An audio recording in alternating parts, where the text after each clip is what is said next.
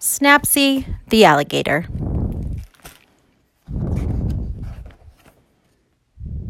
Snappsy the Alligator did not ask to be in this book.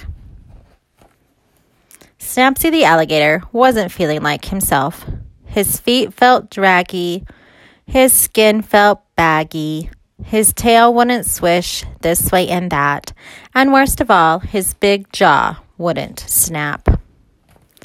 This is terrible. I'm just hungry. Why is this rude narrator trying to make it seem like I need a nap? So Snappsy went off in search of food. He walked along the edge of the pond. He scooted up the tall hill. He shimmied through the forest. You're an awful narrator. You're just describing what you see in the illustrations. Snappsy, the big, mean alligator, kept looking for food. He liked to eat tiny, defenseless birds and soft, fuzzy bunnies.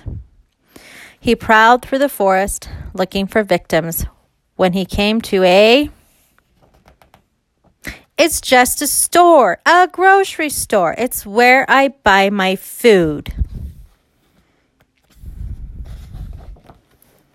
Snappsy looked hungrily at the other shoppers.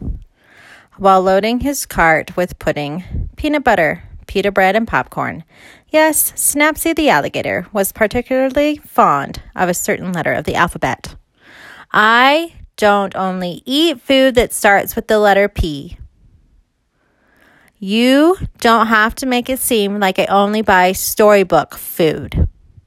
I'm also buying cheddar, apples, pretzels, pasta, pears. Aha! It's just a coincidence. Snappsy, the big, mean, hungry alligator, who only liked food that started with the letter P, carried his groceries back through the forest, back down the hill, back around the pond, until he got to a surprisingly lopsided shack. Oh, you are really cheesing me off. It's my house. I built it myself. No narrators allowed. I'll say. Snappsy the alligator took his groceries into a splinter-laden shed and slammed the door quite hard. He was inside. Still inside. What was he doing in there? Was he making crafty plans? Was he roasting innocent forest creatures that he already had stored in his freezer? Had he fallen asleep? I made a peanut butter sandwich. Now I'm reading a book. Well, you have to come out. The story is really boring now. If you must know, I'm planning a party. Snappsy the alligator, trying to better his reputation with the other animals, decided to throw a party. Vroom! Snappsy vacuumed the rug. He made goodie bags for his guests. Wait, those aren't goodie bags. He's just taking out the garbage. Snappsy should really put out goodie bags for his guests. They love those.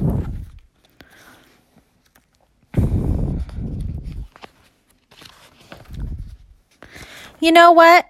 I did not ask to be in this book. I was just having a normal day, and suddenly you were talking about what I was doing. So I'm throwing a party to make things more interesting. I hope you're happy. Now I just want you to buzz off. Thank you. Oh, go ahead. I can hear you breathing. Snappsy's party was shaping up to be quite a festive event. Colorful streamers hung from the ceiling. There were cubes of cheese and a bowl of punch. Some kind of danceable music was playing. Then Snappsy's friends started to arrive. They were laughing and dancing. They were hungry or thirsty. They looked like they were having a really good time.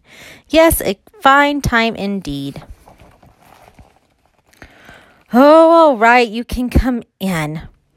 Oh my gosh, me? The humble narrator. Well, I don't know. Let me check my calendar. I suppose I could come for an hour or two. Someone has to demonstrate proper dance steps.